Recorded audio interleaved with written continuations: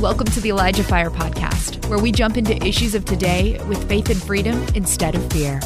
And now here's your host, Jeff Tharp. What's going on, everybody? Welcome to ElijahFire 51. I'm your host, Jeff Tharp. I'm excited about today's episode. I'm always excited, but today especially, we are going to be tackling a topic that is, it's filling a lot of the church, in different pockets right now. That's the topic of cessationism. And I could talk about it a lot, but my guest today knows a lot about this topic. And she's a gifted teacher. She's the founder of Celebrate Freedom Ministries. Let's welcome my guest today, YVON, ATTIA. Hi, Jeff. Hi. Thank you so much for coming back on the show. It's a pleasure. Thank you, Jeff. Always a pleasure being on Elijah. Thank you. Absolutely. Fire and Elijah Streams. And Elijah Streams. Yeah. So let's just get right into it because there's a lot to say about this. So we mentioned cessationism. There are a lot of people I've talked to that actually don't even know what it is, but it's one of those things I find that once you know what it is, you're like, oh yeah, I've seen that before in different churches. So what is cessationism? Sure. So if we were to break down the word, it comes from the word cease, like stop. So it is the belief that the New Testament spiritual gifts, as in speaking in tongues, healing, prophecy, they have ceased, as in they have stopped at the end of the apostolic age. So when the canon or when the Bible was compiled together, all these spiritual gifts they've stopped. The opposite of that word is the continuation. So we have two groups in the church. We have the cessationist camp and we have the continuation camp. The continuation camp, they believe that the gifts for the church are still active, that believers are empowered to have those gifts and to minister those gifts. Cessationist is the opposite of continuation. Those gifts, they have ceased. And there's obviously some biblical passages that they refer to and some parts in the book of Acts that they rely on. So what are those scriptures? Because I've always been curious. I've heard one or two that they throw out there. But what are some of those scriptures? Sure. So the first one, which is one of the foundational ones, is found in 1 Corinthians 13. In that particular chapter, the Apostle Paul is really not putting forward a case that spiritual gifts has ceased. He's actually talking about love. So this whole chapter, it's, love is kind, love is patient. But towards the end of the chapter, from verses 8 to 10, he says this. He says, love never ends. But as for prophecies, they will come to an end. As for tongues, they will cease. As for knowledge, it will come to an end. But when the time of perfection comes, these partial things will become useless. So the word that is, right now it's being questioned, perfection. What is perfection? So many people believe that when the perfect comes, that is the second coming of Christ. So we believe that when the second coming of Christ, or when he comes back, he is the perfection. People who are for the cessationist theology, they believe that perfection is when the canon, and obviously they believe that the word of God is perfect, and of course it is. So when it was put together, there is no more need for that. Another scripture they rely on is Ephesians 2:20. That our faith is built on the foundation of the apostles and prophets and Jesus Christ himself as the chief cornerstone. So who are the apostles? Who are the prophets? These are not New Testament prophets. They don't believe that these exist. They are referring to Old Testament prophets, and they are referring to the apostles that were around during Jesus' time. And so Jesus Christ, he is the cornerstone. In other words, there is no more prophets after that era. There is no more apostles. And they note that in the book of Acts, especially, towards the beginning of the book of Acts, the first beginning chapters, you get to see Luke, who was the writer, focusing so much about the ministry of Peter and Paul. And he mentions so many spiritual gifts. Mm-hmm. But towards the end, there's hardly any spiritual gifts. And it's more to do with church planting. The Apostle Paul even mentions that in the epistles that he prayed for a couple of people and they weren't healed. Timothy was asked to receive wine for his stomach. So they're saying, okay, the apostolic, those gifts or the spiritual gifts were already ending towards that. So towards the end of the book of Acts, you don't get to see as many occurrences as of spiritual gifts as you see at the beginning. So these are the two main texts. And then we have authoritative voices. Because of the lack of experience, a lot of people were not open to the Holy Spirit. So a lot of the time, how can I say this? After the Reformation era began, we end up with Martin Luther. And he really was hurt by the Catholic Church. Mm-hmm. So he went out of the Catholic Church and he said, I protest. I don't want to have anything to do with them. And he said sola scriptura. In other words, we only believe in the Bible as the authoritative voice. But then at the same time, he came against spiritual gifts very hard because he said, well, if the Catholic Church is so corrupt and all you get to hear is all the miracles and the signs of their saints, we don't want to have anything to do with this. These are counterfeit. So later on, we get to meet a young man. And for those of us that are studying this topic, he has a very authoritative voice in that movement. His name is Benjamin Warfield.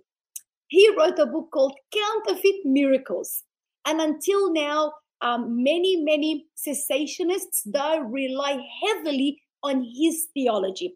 This is what he wrote. It's very important for us to lay the background. Right. Because you might think, I don't believe in signs and wonders. You're going to question why. This is why, because this foundation has been in place. So he was a professor. So he's a big guy in the faith. And this is what he said. He said, miraculous gifts have ceased at the end of the apostolic age. He argued that miraculous gifts of the Spirit were only given to few. And I want to highlight that because we're going to tackle that later. Namely, the apostles. So only the apostles, they had spiritual gifts. And then he says the purpose of these gifts, according to Warfield, was to authenticate the apostles as trustworthy teachers of doctrine. When the apostles died, the gifts have ceased and passed away.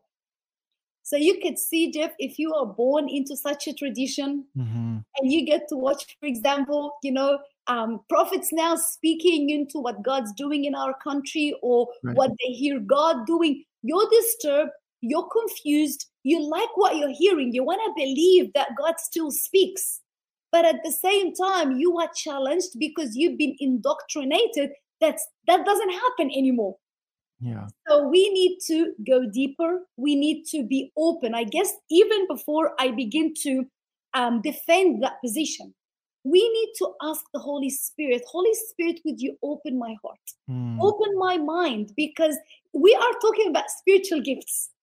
So we need the Holy Spirit to help us understand and hear what is being said about what the Bible has to say about those gifts. Amen. Yeah. And it really, just when you were talking about Martin Luther during the Reformation period, the Catholic Church, yes, there was a lot of corruption, especially around that time. It does seem like from the interviews I've heard with people who are cessationists, sometimes people are cessationists and they almost don't even know it. Like it always seems like there's this naysaying, like, because even where I came from before I came into the charismatic was very much like, well, I do believe in prophets, but, and then every prophecy I heard, you immediately shoot it down. Any healing that seems outside of like, Jesus healed my cut on my arm, you're like, but did that really happen? So it's interesting how I think our culture right now has definitely not helped with that. Now, like we talked about in the last episode you were on, which I will link in the description, everybody, it's about New Age and why people are getting the New Age. It is interesting that there is a rise. It does seem like there's a rise in spiritual activity where people are becoming more sensitive, for better or for worse. Like sometimes people get into that, the New Age or whatever, but it does seem like people's spiritual sensitivity is rising, even in the church. I can even testify within myself. But it does seem like with cessationism, there is, I don't know if it's on the decline. Would you say that it's on the decline? Do you know? Absolutely. Yeah. Absolutely. I was hearing I was reading statistics by John MacArthur himself. And he says that this movement is just taken over. So yes, and without I'm not defending the Pentecostal or the charismatic movement, but without this movement, I don't know, Jeff, where we would be today. Yeah. So absolutely, because people are hungry. I was a cessationist. I was raised up in a cessation. My grandfather was a cessationist. So, and the way I got introduced to it was just really crazy. But I came to a place where either the book of Acts is false. That was what I right, because I was challenged, Jeff. I was like, okay, Jesus says believers should lay their hands on the sick and they should recover. Okay, I'm a believer. I've never seen this happen in my church. I've never laid on my hands on anyone. So is this true or is this false? Yeah. And I went to a place of not challenging God, but just crying out, God, I want to know the truth. It is on the rise, especially among young people. Yeah. And believe it or not, yes, there is an openness to spirituality right now. So people, especially the younger generation, they are rejecting going to a church to just sit and listen to a sermon, sing a couple of hymns and go home. They want the real deal. They want, absolutely. They want to be set free from drug addiction right now. Yeah. They want to be delivered. They want to experience Jesus, like the Jesus that is in the Bible. They want to experience him. Yes. And it does. I realized I didn't finish my thought with cessationism. It really does. It does seem like, just from Martin Luther's experience with the Catholic Church and then other even more modern cessationists, it does seem like there's a couple of, it's not a one size fits all explanation, but it does seem like there's a lot of pain, like, or disappointment. I did pray for somebody, nothing happened. My mom had cancer. We prayed, nothing happened. Ergo, God doesn't heal people. And it does seem like for some, the cessationist ideology is an effort to try and explain away why something did or did not happen. Yes. In regards to God, healing, doing a miracle, providing, whatever the case may be. So it does seem like there is a little bit of that. So Yvonne and I, before the show, were really, really talking about, I have no hatred towards people who hold a cessationist ideology. I don't. What I often pray is for them to have an encounter with God they cannot explain away. And often that's the best way. Something happens and all of a sudden it destroys all of your theology and the way you saw things. And all of a sudden you're like, whoa. And that's what happened to me. I've shared that before a couple of times on here that, I was raised Lutheran, which is, not signs and wonders. And you just have experience with the Lord. You can't explain them away. Yvonne, I'm sure you had similar things happen to you as well. Absolutely, Jeff. I remember witnessing the first healing. I remember I was invited to a pastor's event in Malaysia. And we went there, and on the final night of the conference, the pastor who was meant to preach the word, he got sick and he didn't come. So they brought someone else, and he said, hey, let's pray for the sick. And they were praying for the sick, and this Muslim man came on a stretcher. And he had a motorbike accident. He came in completely destroyed. Apparently, he had this horrible accident, and his bones, they were not healing. And so they said, let's pray for this. And I'm standing there thinking, there is no way anything can happen. Like I'll be honest with you, I was judging, I wasn't praying, I was looking around. And then he said, why don't you pray for this person as if this is your brother or your sister? Again, I'm just thinking, seriously, like you've got to be Come on, man. Yeah. This man gets healed right in front of my eyes. Amen. And when they did the altar call, over 30 people of his family, they're all Muslims. They came in with the scarf. They were watching what happened. They all gave their lives to Jesus. Wow. What happened to me that day was crazy. I've been wanting to lead Muslims to Jesus, but it was always through apologetics. It was always through, I want to convince them. I want them to believe that their faith is false. But that was like, wow, that's so different. If I was to minister the love of God, I tell you this, Jeff, the biggest evidence that Jesus is alive is that right now we have healings and deliverances. That is the biggest evidence. I don't want to preach of a historical Jesus. I don't want to talk about a Jesus who resurrected 2,000 years ago, but sitting up in heaven, watching all this suffering, but not intervening, or giving me promises and not fulfilling my promises. So I remember when I was reading the book of Acts and coming across all these passages that say that we believers are meant to pray for the sick and that those spiritual gifts are still there. Jeff, I was in tears. I was in a church where that wasn't the case. I didn't know what to do. I would sit in the car and weep. And I would say to the Lord, you're going to have to do something because I'm being challenged. So I remember going to a library and walking and saying, Lord, just show me a book to read. Answer my question. And I look in front of me and there was a book called Holy Discontent. Wow. Okay. And I picked up that book, which was quite interesting because I felt that I was discontent. But I was discontent in a holy way. There is something that I was searching for. There was something that was missing, but I just didn't know. And the purpose of today's episode, it's just to ignite hunger. It's to be like, holy discontent. You know, now discontent, you've told me that ordinary people are called to do super ordinary things. But the miraculous gifts are still active in the church. God wants to use me to perform all these miracles. You've just made me hungry. Now I want to maybe the biblical evidence of that, because I don't want to run after counterfeit miracles. I want the real thing. And I tell you something, Jeff, sometimes the charismatic movement in being fair hasn't helped, because sometimes you get to hear of miracles. Oh, you know, they exaggerate. We are not there to exaggerate. Say the miracle as it happened. So sometimes when you exaggerate and people know, oh, you just received medicine and that's how you felt better. It wasn't God. And here you are saying, oh, this. So if you're a cessationist, you think, oh, okay, that's why I don't want to touch this. So it's a call to both parties. If you are in the miraculous, be faithful that's to good. what God is doing. Please do not exaggerate. Please do not lie. Because so good. Yes. Be honest. You know, we need to serve the Lord out of integrity. Yeah. If the Lord just healed you 50%, just say it.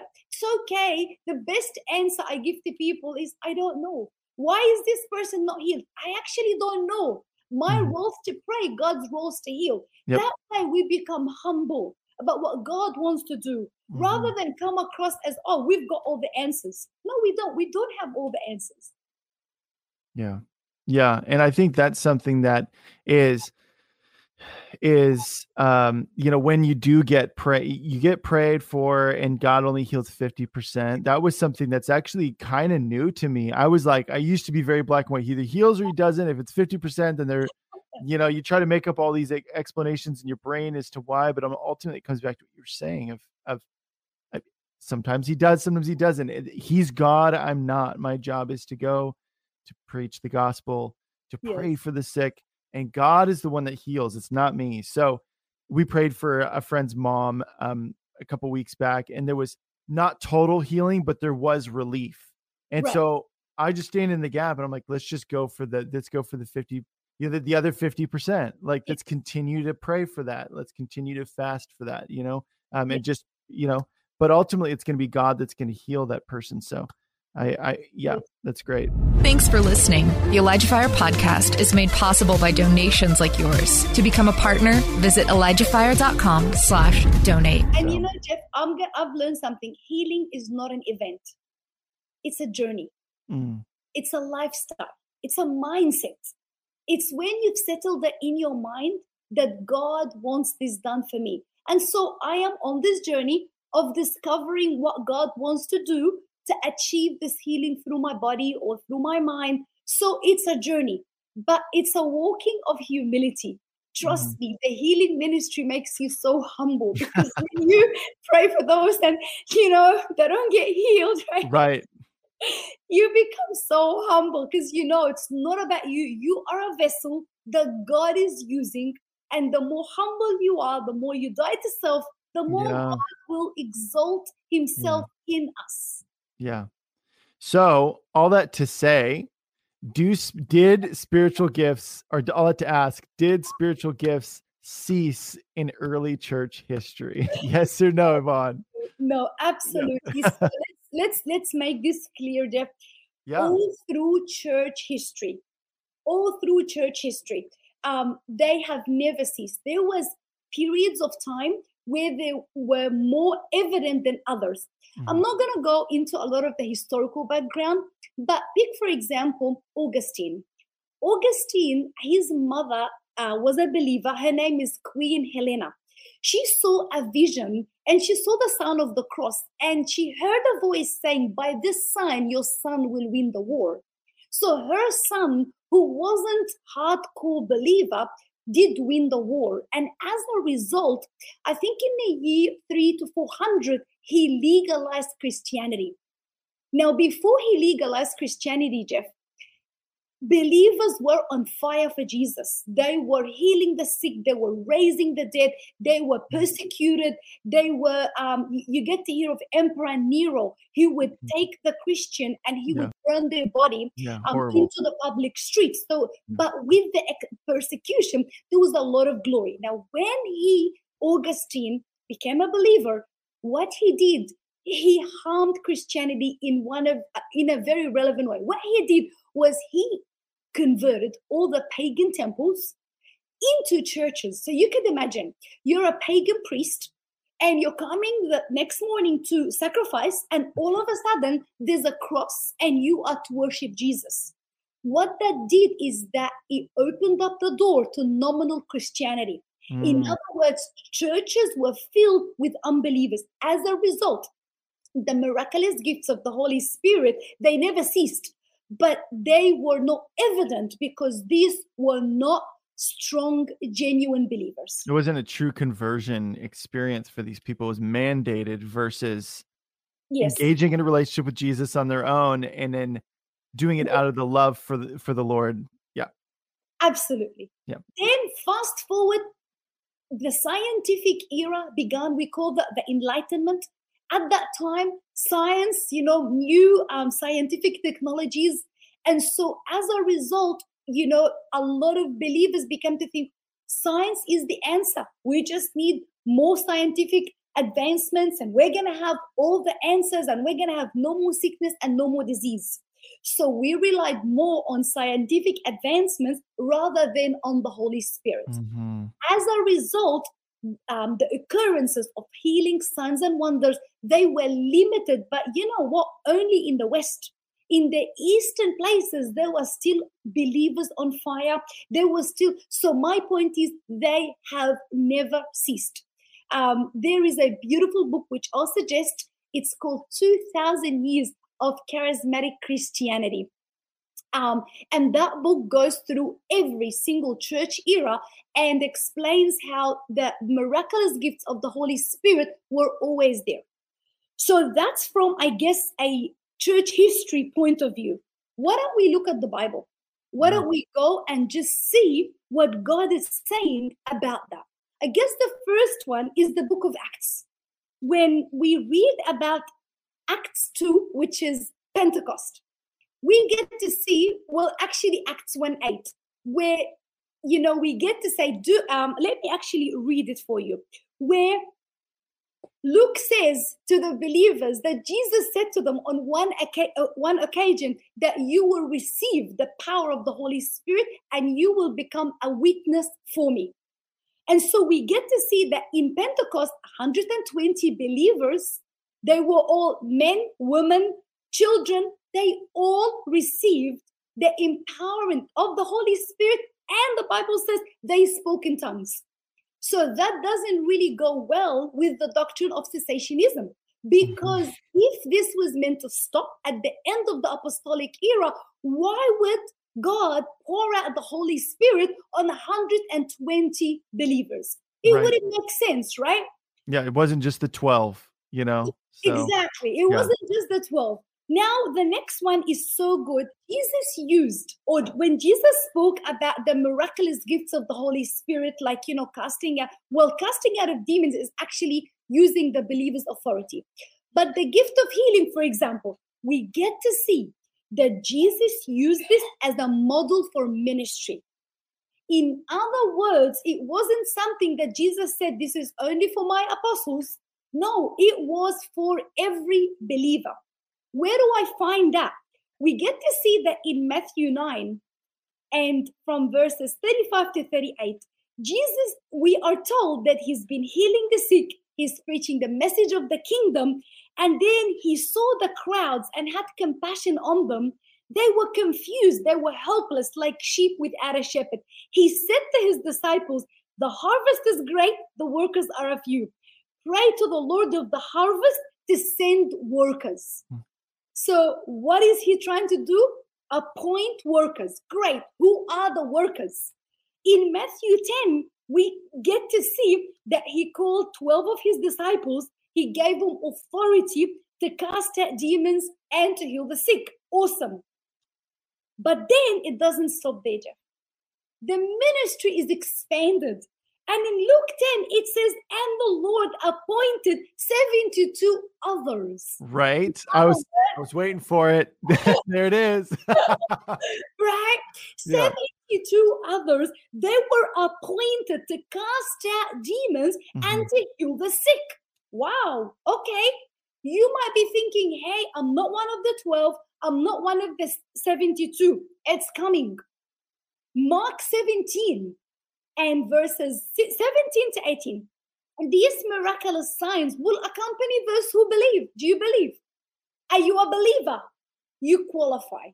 What does he say? They will cast out demons in my name. They'll speak in new tongues. They'll be able to handle snakes with safety. If they drink anything poisonous, it won't harm them. They'll lay their hands on the sick and they may recover. No. They will recover. Now, you might be like, where does it say? If God intended the spiritual gifts to cease, why would Jesus commission believers to lay their hands on the sick and see them recover? It does not make any sense. Right. The third one is the Apostle Paul. I love that.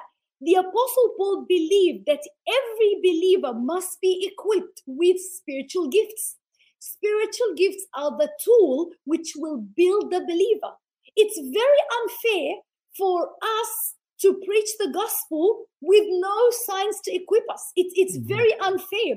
If Jesus operated in words of knowledge, gifts of healing, if the early apostles did, isn't it so unfair for us right now where sin abounds? New age is on the rise and we are so helpless. We have nothing. It's almost like you are throwing me on the battlefield. The enemy is coming against me and you're telling me, Yvonne, fight. Well, I'll be like, Jeff, fight with what? I don't have a gun. I don't have anything to fight with. So spiritual gifts are tools. 1 Corinthians 12, a spiritual gift is given to each believer to help each other or for the edification of the body. And then he goes through them, gifts of healing, miraculous gifts, prophecy. So we get to understand that we so desperately need to be empowered and equipped. And when I know, Jeff, that this is the heart of God for me, I will begin to ask. Jesus said, ask and you will receive, because I just feel it in my heart. Many will hear this and they'll be like, I would love that. Ask. Just say, Lord, right now, would you just fill me with the Holy Spirit? Because I am open, I am hungry, and I believe that this is your word that is spoken to me through your people. That's good. That's really good. Yeah, and I think also, I've talked about this a lot on the show, everybody, that there are, especially with people that have healing ministries, it takes diligence.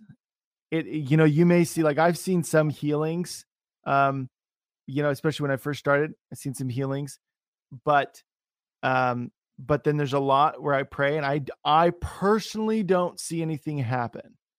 And I think that that's the important thing, is when you ask for this and you're like, oh, I want it, God, let's go, to be diligent. And I want your take on this, because I've asked some people on this show, and I've said, why is it that say you talk to someone, they're like, I had to pray for 500 people that I started seeing the Lord using me in that way. Or maybe it was less, and it was like 70 people, and then you started. But regardless of that, there's a duration of time where it does seem like there was no visible fruit from what they could see. Now, obviously, they don't know what happened 20 minutes later, 30, 40 minutes later, 3 days later with the person when they were alone with the Lord. We don't know. And we'll find out when we get up to heaven. But from your perspective, why do you think there are, durations of time where you may not see any fruit? So good, Jeff. That's a great question. Yeah. When we were in the healing, when we decided that, well, you can't decide to have a healing ministry. You've got to be called to have a healing ministry. So when we started, then we put it in our hearts that this is the direction. We're going to be praying for the sick. It was just so hard, Jeff. There was nights where there was no healings. There was nights where it was just embarrassing. There was other nights where we messed up. And I say that to equip and train other people. I never come across as the one who's like the guru. No. Yeah. We messed up so much. I remember, this is funny, this is gonna make you laugh. We were having our meeting. The glory of God was so strong. The worship was so strong. And there was many sick people who came. And then this man came in with a wheelchair. And I looked at him. My heart was so full of compassion towards him. And I did a mistake. I sort of ignored everyone else who had a need. And my focus was just on him. And all I could think of, God, if you just healed him today, if you just touched him today. So I went and I prayed for him. And when I was praying for him, he began to move his toes. And he was completely quadriplegic. Like, for him to even move his toes, that was a big thing. So I got carried away. And then I was like, sort of stopped the whole meeting and said to everyone, I was so inexperienced, Jeff. I was telling everyone, let's all pray. God is doing something. Well, that's as far as it went. He didn't really walk out of the wheelchair. The whole atmosphere in the meeting was just like drained. I went home, and for 3 days I was weeping. Oh man. I was angry with God. Why are you doing this? Why did you do this? So long story short, I was saying to the Lord, Lord, I am trying to grow the ministry. Why didn't you heal him? So that I can grow the ministry. And you would not believe what he said to me, Jeff. When I'm really upset, it's not that he wouldn't talk to me, but I'm in a tantrum. So I wouldn't be hearing him. He let you blow off some steam before he laid it on you. Yeah. So after steam went off, I heard him tell me, Yvonne, we're doing two different things. Oh, man. Said, what do you mean? He said, you're trying to grow your ministry, right? I said, yes. Aren't you? He said, no. I'm trying to grow you. Wow, man. Because I'm trying to make you believe and settle it in your heart that I am the Lord, your healer. Even if this man in the wheelchair did not get up, I am the Lord, your healer. You do not move by experiences of what you see. It has to be settled in your heart that this is a lifestyle. You see the sick, you pray for the sick. I remember once hearing Reinhard Bonnke, and I love him. And he said this once.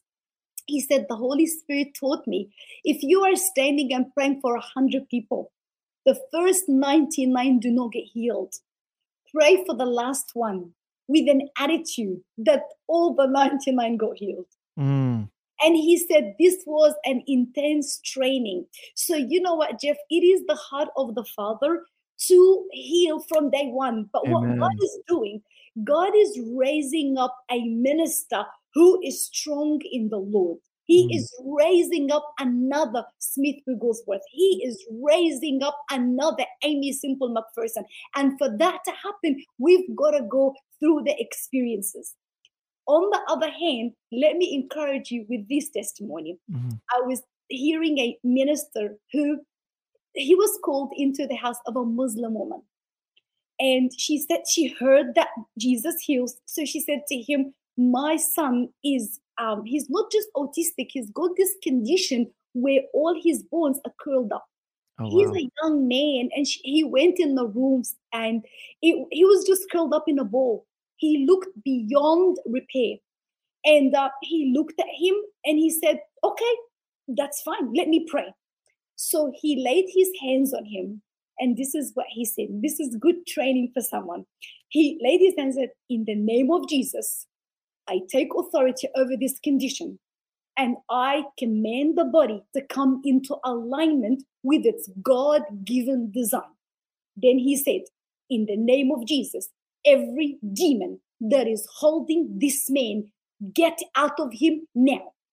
Then he said, guess what happened after I said that? Like, it was less than 2 minutes. And everyone said, what happened? What happened? He said, nothing. Oh. It was so funny. He said, but let me tell you what happened after. Jesus didn't say, stand and hang around.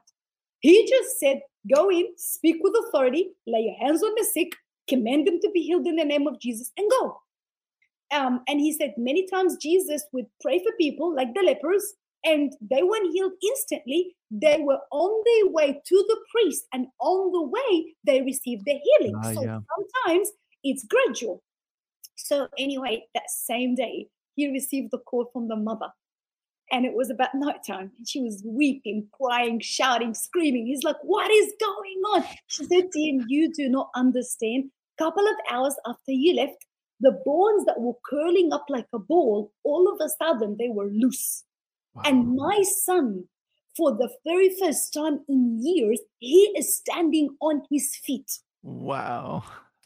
So why is this minister seeing that? He settled it in his heart. The Bible says, your word, O Lord, is settled in the heavens.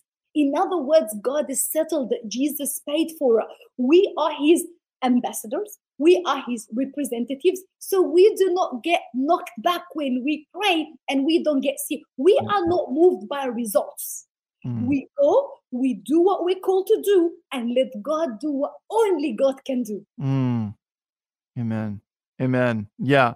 And I have referenced this a lot on this show about praying for somebody. Don't settle in your mind that, oh, God didn't heal this person and boo-hoo me and oh, I look like an idiot and all this stuff. Because we don't know what happens afterwards. Like, now that guy had the luxury of getting a phone call later. But if he had never seen that person ever again, they still got healed. And so for me, I know I'm going to get up to heaven and be like, God's going to be like, look, yes. And I'll be like, oh my goodness. Yes, absolutely. So it's just, you know, because it's funny. I mean, I'm sure you've had experiences like this too, but sometimes the most profound moments that God used me was when like my prayer game was way off in terms of like, I'm like fumbling over my words and I'm all like sweaty and hot and embarrassed. And the person is like, bang, the Lord hits them, you know, and it's that diligence of pushing through. Cause sometimes you feel off, but you continue to be obedient. You continue to do it. And all of a sudden somebody's like, and the thing you said, and the Lord really just got a hold of me. And, you know, and it's like, you're like, really? Like, God, that's what you chose to use, you know? So I think it's so important to just get out of our own space of like, oh, nothing happened. Therefore, God doesn't heal. He doesn't listen to me. He doesn't heal. Yeah. I need to find something that helps me feel better about where I'm at. And it's just, that's not good. That's not what we do. That's not what we're about, Yvonne. No. So. Like what you're hearing? Help us continue to make Elijah Fire and the Elijah Fire podcast possible. To get behind this ministry, visit ElijahFire.com/donate. Now, back to the show. And Jeff, what helped me a lot is when I learned this, I do not take the glory and I do not take the blame. Yeah, that's good. Because many times we blame ourselves and we are hard on ourselves. We've got to understand that when we pray for someone to get healed, they are coming to us with so much baggage. Yep. We don't know their journey. We don't know if they may need to repent from something, if they may to forgive. Sometimes God, overtakes all that and still heals, but we just do not know. I've prayed for many people and nothing happened. And they got home and the Holy Spirit began to reveal to them that you need to forgive this person, or that this person has done something and you got to break that person. And so we are called to be the workers of miracle. We work the miracle. In other words, God really wants this for me. It is mine. It is my inheritance. What is stopping it? And we work through the obstacles and the hindrances rather than saying, God allowed it. God is sovereign. Oh, look at Job. Oh, look at Paul and his thorn in the flesh. And we begin to quote scripture. We have no idea of the context. It wasn't even, and I'm not even going to go there now, but yes. That's for another show. Yeah. Yeah. So, okay. My question is, how do cessationists understand apostles and prophets? Because obviously they say, okay, well, they were only for back then, but even today, is it just that they're like, nope, there are no prophets or apostles, and anybody who does is out of alignment with God and God's going to smite them? What is that process in their mind of explaining that stuff away? They are so scared to believe that there are modern day prophets. And this is what they say. They would say something like, if we are saying that God's still speaking through prophets and apostles, then God hasn't finished speaking. So if we are to believe that God's still speaking through prophets, it means that the Bible or the canon is not complete. It's incomplete. And they refuse to receive that. And we refuse to receive that. But when we talk about apostles and prophets, we're not talking about the authority of the scripture. We're not talking about that this particular prophet will release his latest book and it's going to be combined to the Bible. That is not what we're saying. So what really are we saying? 1 Corinthians 12, verses 28 and 30, it says, and God appointed these in the church. So this is New Testament. What did God appoint? Number 1, apostles. Number 2, prophets. 3, teachers. Then workers of miracles, gifts of healing, helpers, administrators. God appointed them in the church. So when we come to do that, Jeff, we got to define what is meant by the term New Testament apostle. What is an apostle? Well, I really love Matthew chapter 10, verses 1-2. These 2 words I would love to highlight. Let me read it and then we'll highlight it. It says, and when he had called his 12 disciples. So what were they before they were apostles? They were disciples. To him, he gave them power over unclean spirits to cast them out and to heal all kinds of sickness and all kinds of disease. And then it goes on to say, now the names of the 12 apostles. Hang on a second. They were just disciples.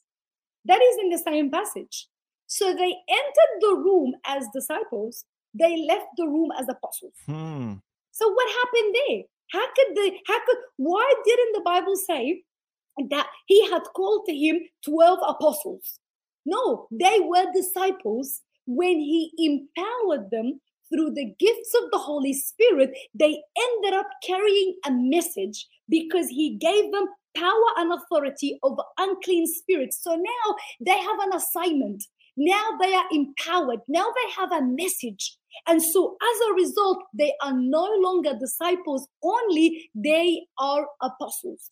What is a New Testament apostle? It is someone who has a message, who God has empowered by the Holy Spirit to go out and give this message. So if they were to settle that, it would make a big difference, because we're not talking about the authority of Scripture. We're not talking about, as you can see, there's so much that we're dealing with as a nation right now. That's not written in Scripture. That's not written in the canon. But we need the voice of God to direct us as a nation as who to vote for, who to hear, which media source is false and which media source is honest. We need that. Who would tell us that? That is not the canon. So there is a differentiation between, we are not adding to the canon. We are not adding to the book of Acts. We are hearing God's voice for the now. What God wants to do. This is the purpose of apostles and of prophets. Yeah. So the other claim they have is that spiritual gifts were only given to the apostles. That's actually a complete false information. Yeah. And I'll tell you why it's false. Because we get to meet new personalities, Stephen, and we get to meet Philip. Stephen and Philip, by the way, they were not apostles. Philip was, he was weighing on tables. He was a waiter. He was a server. If you go to a restaurant and someone serves you food, well, people were coming to the church to eat. They were not looked after. And so the apostles said, we want to focus on the teaching of the word. So we are going to appoint servers. So Philip was a server, yet he was a worker of miracles. So if I was to say, hey, it was only apostles that had those spiritual gifts, why did God allow those gifts to be with Philip and with Stephen? Why would Luke give us 2 apostles and 2 non-apostles? Yeah. So who are the 2 apostles? Peter and Paul. Who are the non-apostles? Philip and Stephen. And then another thing as well, many apostles, their name were not mentioned. So when I say God gave it to few apostles, that's false. The book of Acts says, and through the hands of the apostles, many signs and wonders were done among the people, and they were all with one accord. The Bible doesn't give us the names of those apostles. So in other words, why is it that Luke only mentions Paul and Peter? Because the intention of the writing of Acts is to focus on Paul's journey. But there were many apostles in Jerusalem that we don't get to hear about. Apostle John, he was sent or exiled into the island of Patmos. So we don't get to hear much. It's not because he has not received the gift. Of course he has. But Luke was not focused on John. He was focused on Paul. So we need to see the context and what Luke is trying to do, rather than saying, oh, only 5 people. Cessationists hold literally that there are 5 people who received them. And they say, Paul, Peter, Barnabas, Stephen, and Philip. And they don't really press hard on Stephen and Philip and Barnabas because they were not apostles. Yeah. But again, that's very false, because there were many, many others. And can we really claim just because 5 people were, operated in spiritual gifts, can we actually claim that only 5 people received spiritual gifts? That's a lie too, because we know that in the upper room, there was 120 people. Let's put it in context. The Apostle Paul was a church planter. He was the only one really that was actively church planting. Does that mean that I can claim that church planting was only given by Paul and it ceased at the end of the apostolic age just because Paul was actively church planting? Can't say that. Right. Yeah. But we say that with spiritual gifts. Oh, Paul and Peter, they were the only ones. So it was given only to the apostles. It was given only to few. And here I am, Jeff, in 3 points, we were trying to dismantle this argument because it is stopping people from fulfilling their God-given purpose. In actual fact, you cannot fulfill your God-given purpose without being empowered by the Holy Spirit. Jesus said it in Luke 24, and I think it's verse 49, where he says to them, do not leave Jerusalem. Do not start preaching. Do not do anything for me just yet until you have been empowered. And it's only then. I love how Paul goes to the Corinthians church and he says to them, when I came to you, I was fearful, I was trembling, but I came with the manifestation of the power of the Spirit, so that your faith does not rely on my good preaching. And Jeff, that really gets me. You get to hear today people talking about church leaders, and they'll tell you, this guy's a really good communicator. Yeah. Oh, you should hear his fancy words, and they're so scrumptious. And yeah. Oh, yeah.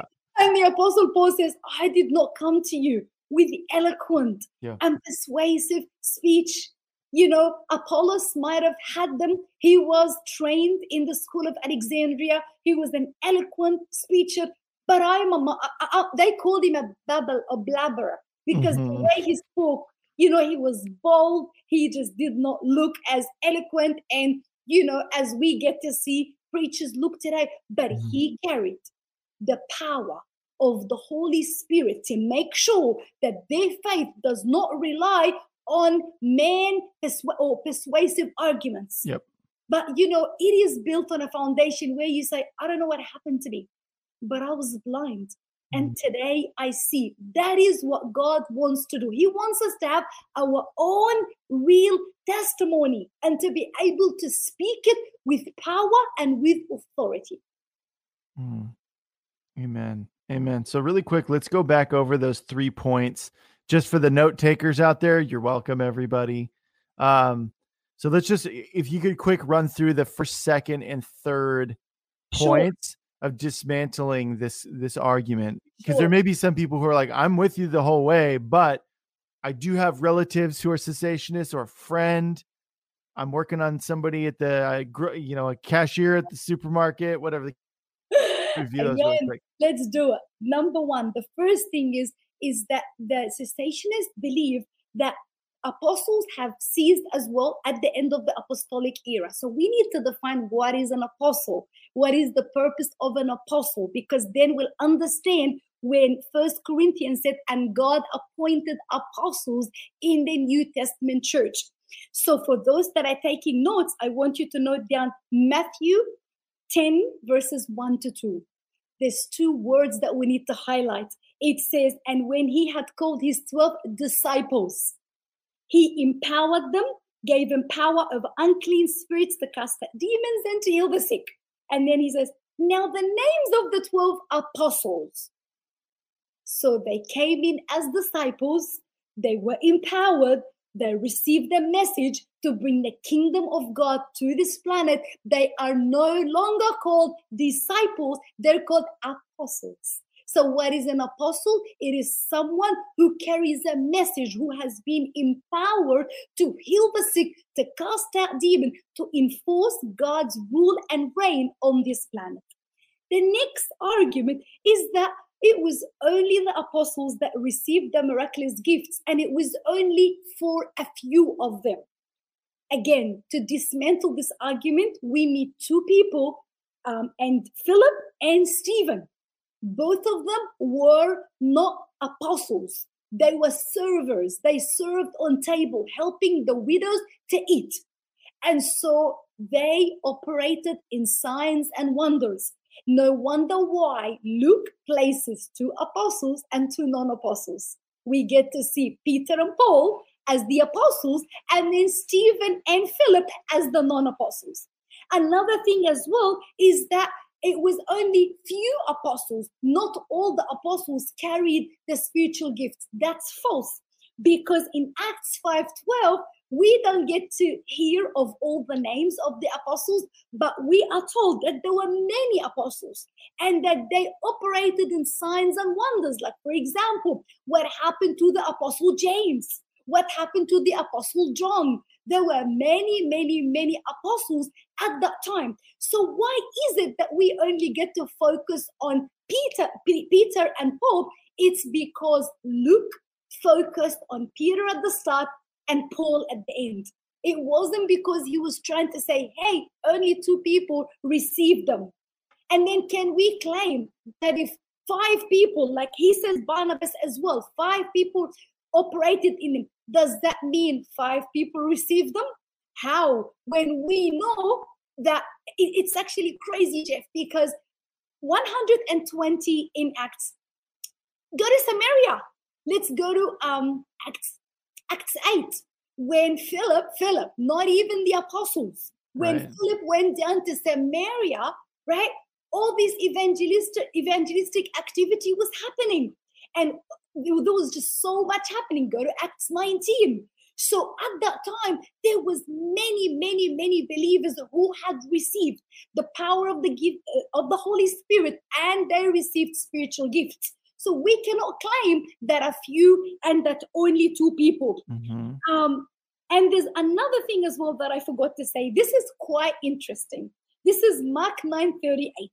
When John said to Jesus this, he said to him, "Teacher, we saw someone who does not follow us, but he's casting out demons in your name.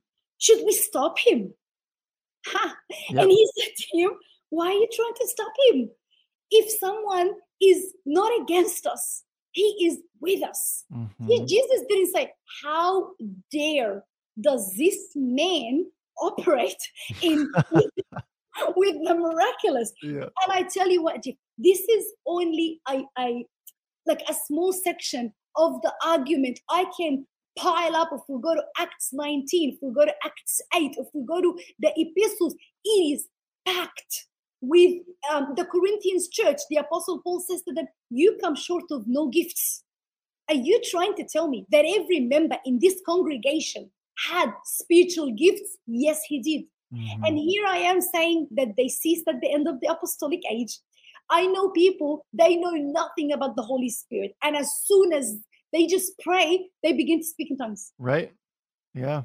How do we stop that? Who can stop that river that is flowing into people's hearts today? Mm-hmm. And that's the beauty of the gospel. That's the beauty of what Jesus did, is that someone, and we've all heard stories about people who had no support structure and they become a Christian. Maybe they're the only Christian in their home. They start really living out the word, and they start seeing God use them in crazy ways. Like there's no, if your foundation is cessationism, you have no gauge for something like that. And then what God let alone what God is doing in the Muslim world right now.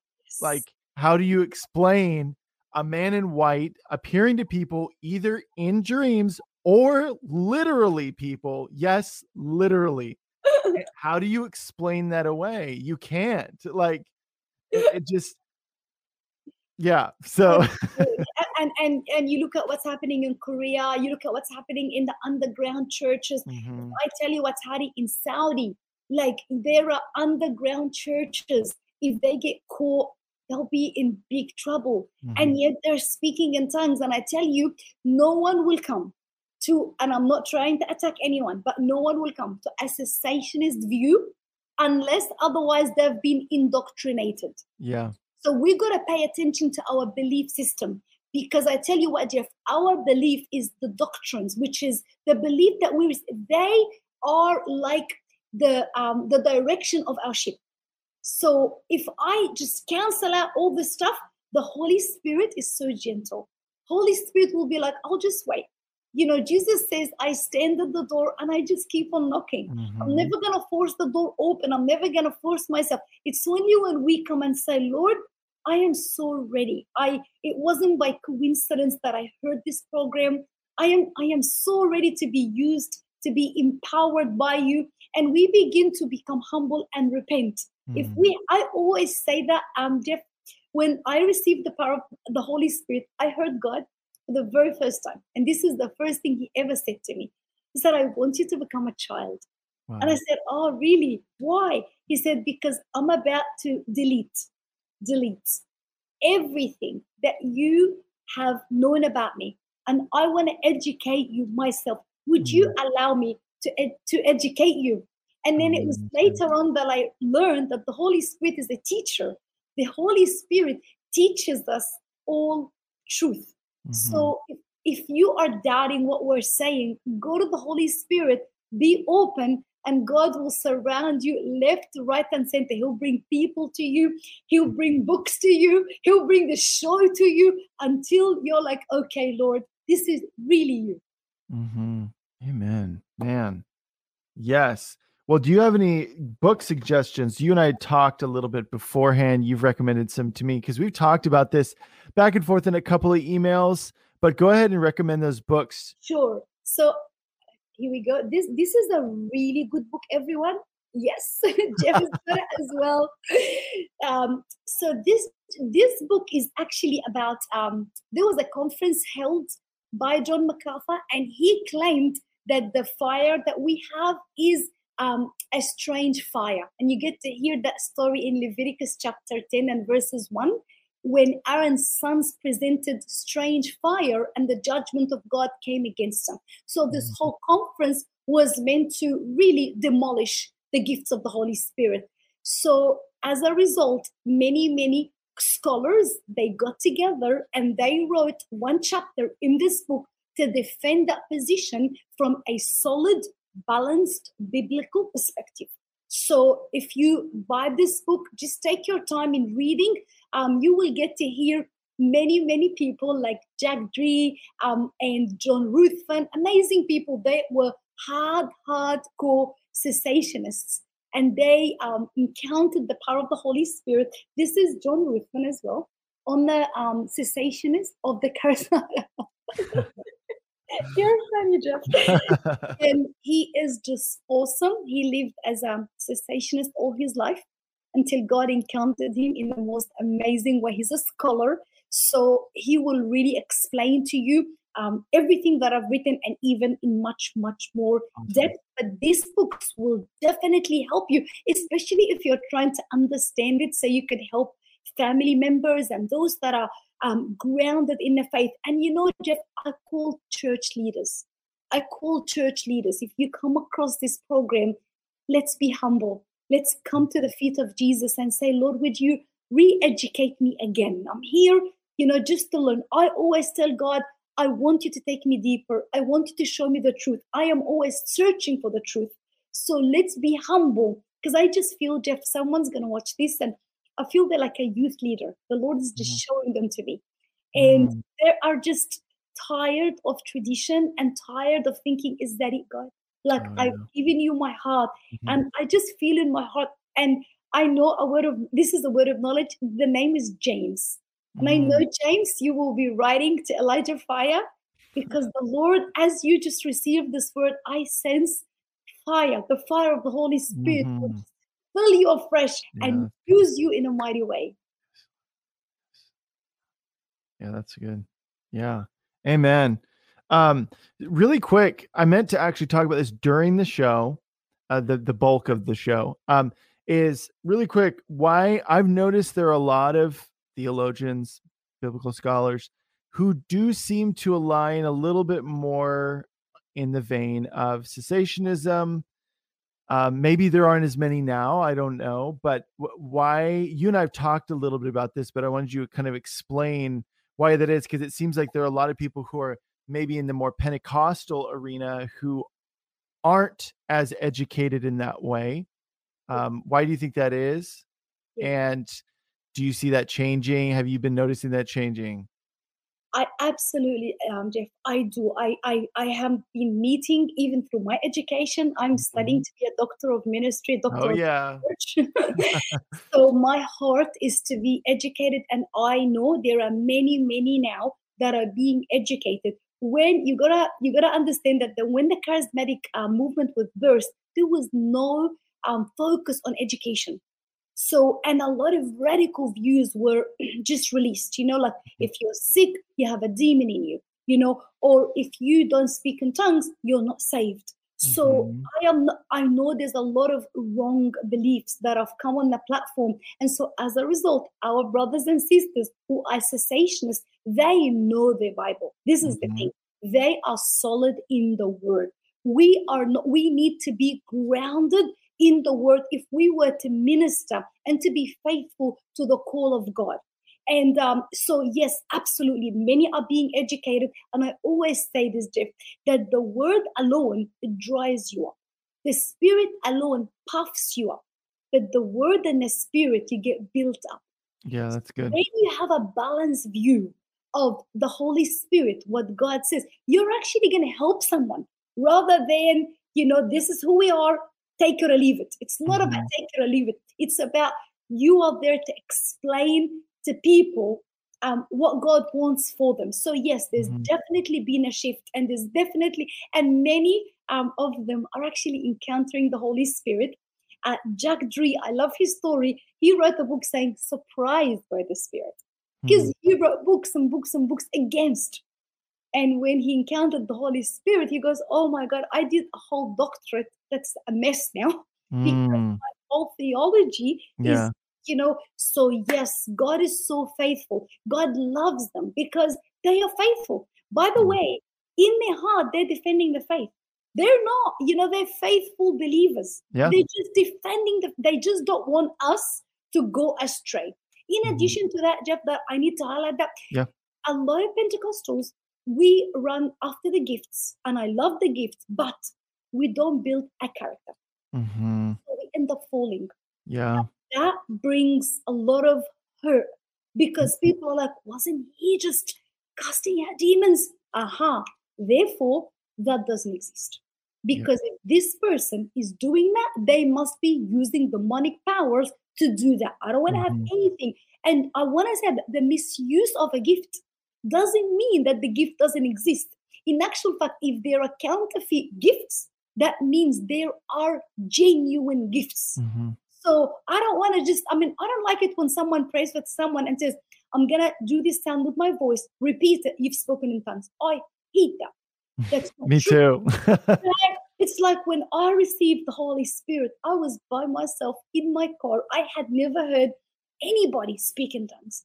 The Holy Spirit baptized me. It was such a genuine, real. I cannot deny it, even if Yeah. I was to become Same. a martyr for that, because Mhm. I know deep down it was God. Yeah. So we, as the charismatics, we need to be more accountable. We need to Yeah. be humble. Yep. We need to build our character rather than just saying we've got it all because we know we do. It's not true. We've arrived. You haven't. You guys need to change. I love that you said that. You said it earlier in the show too, because I think that yes, there are aspects within, you know, um, cessationist churches, people that hold that ideology that, yeah, there is some reformation that needs to take place. But guess what? There is reformation that needs to take place within the charismatic movement as well. And I love that you said that because we need to, that's why it's important when we do hear those counter arguments from people like John MacArthur, who we talked about this before the show. I have no ill will towards him. As a matter of fact, there's some things he says. One of the things he said in his opening statements in this Strange Fire conference, he said one of the most crucial things that the church needs right now is discernment. And I said out loud, I said, I 100% agree with him. Yes, Yes. they do. But where we fall on that line, his definition of that versus mine differ for sure. But I can take a measured approach and go, I agree. And I think it's really important to not let our pride get in the way and be like, how could he? And we get worked up, and then we start to view an us versus them mentality when we're all part of the same body of Christ. And I think that God so desires for us to come together. And yes, there are people that are teaching wrong doctrine about no gifts, no healings, no apostles, no prophets, no nothing. That's wrong. That's inaccurate. But I don't view them as the enemy. They're not the enemy. And so yeah, I just love that you said that. I think it's so important because there's a lot of people. There's so many people right now that came from non-charismatic, whatever, and we're all meeting in the middle. God is bringing us all back to Him, and I love it. And it's like he's going to pour out his spirit on everybody. He wants to pour his heart out, or his spirit out on John MacArthur. Yes. Absolutely. So this is the approach I take, everybody. I just pray that he has an encounter that he cannot deny in Jesus' name.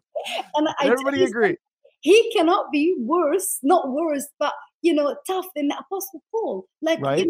John MacArthur is not walking around killing Christians. Right. Now, when the Apostle Paul encountered that, you get to see how he repeats his testimony 3 times. He is in his trial. He's about to lose his head.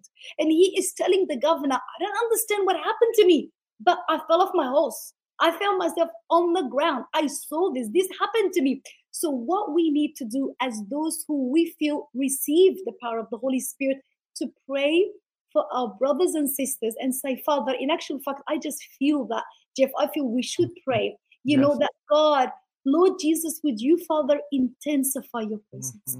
Father, would you, Lord, we join with the apostles' prayer in Acts 4:29. We say, Father, would you stretch out your hands to heal and perform miraculous signs in the mighty name of Jesus. Father, that they will encounter you with dreams and with visions. Father, that you are so gentle. And right now, Lord, we release your glory into their homes, Father. And Lord, I release your Holy Spirit in greater measure, that they will feel your love, that they will be open and be hungry and be like, Lord, I want this. And Father, I pray, Lord, for us charismatics to be humble and to work, Lord, in our character and to come, Lord, and just love our brothers and sisters. I come against judgment. I come against words of condemnation, Lord, so that we could stop tearing the body down.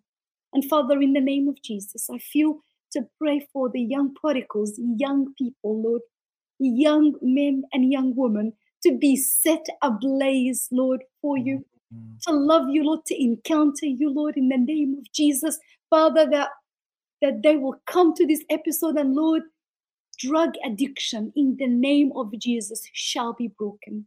That demons will leave them even as they are hearing the sound of my voice right now. Father, in the name of Jesus, that cancer will leave their bodies. I take authority right now over sickness and disease. And Father, I just thank you because you are healing right now. You are moving, Lord, in the name of Jesus with such power. And we just thank you, Father. I thank you for what you're doing right now. I thank you for what you're doing in this country right now. Thank you what you're doing globally right now. Father, in the name of Jesus, you release that latter glory. Release it right now, Father. And I just thank you because every word we request is a yes and amen through our beloved Jesus. Amen and amen and amen. Wow. Yes. Oh, man.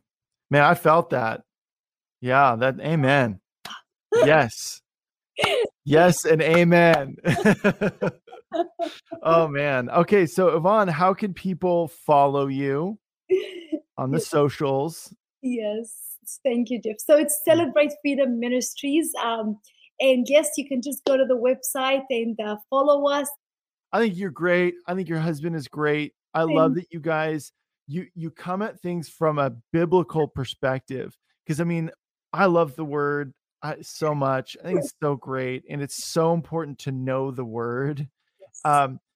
Case in point, I didn't, for years, I didn't think prophecy was a thing. And then, and I believe it's in 2 Corinthians, Paul was like, desire all gifts, especially the gift of prophecy. And I'm like, I've read this how many times? And I just didn't even, and then realizing that, like that kind of started my journey too. So, wow. But I love that you and your husband are about the word, but it's like the spirit and the word merging, and it's great. Oh, it's so awesome.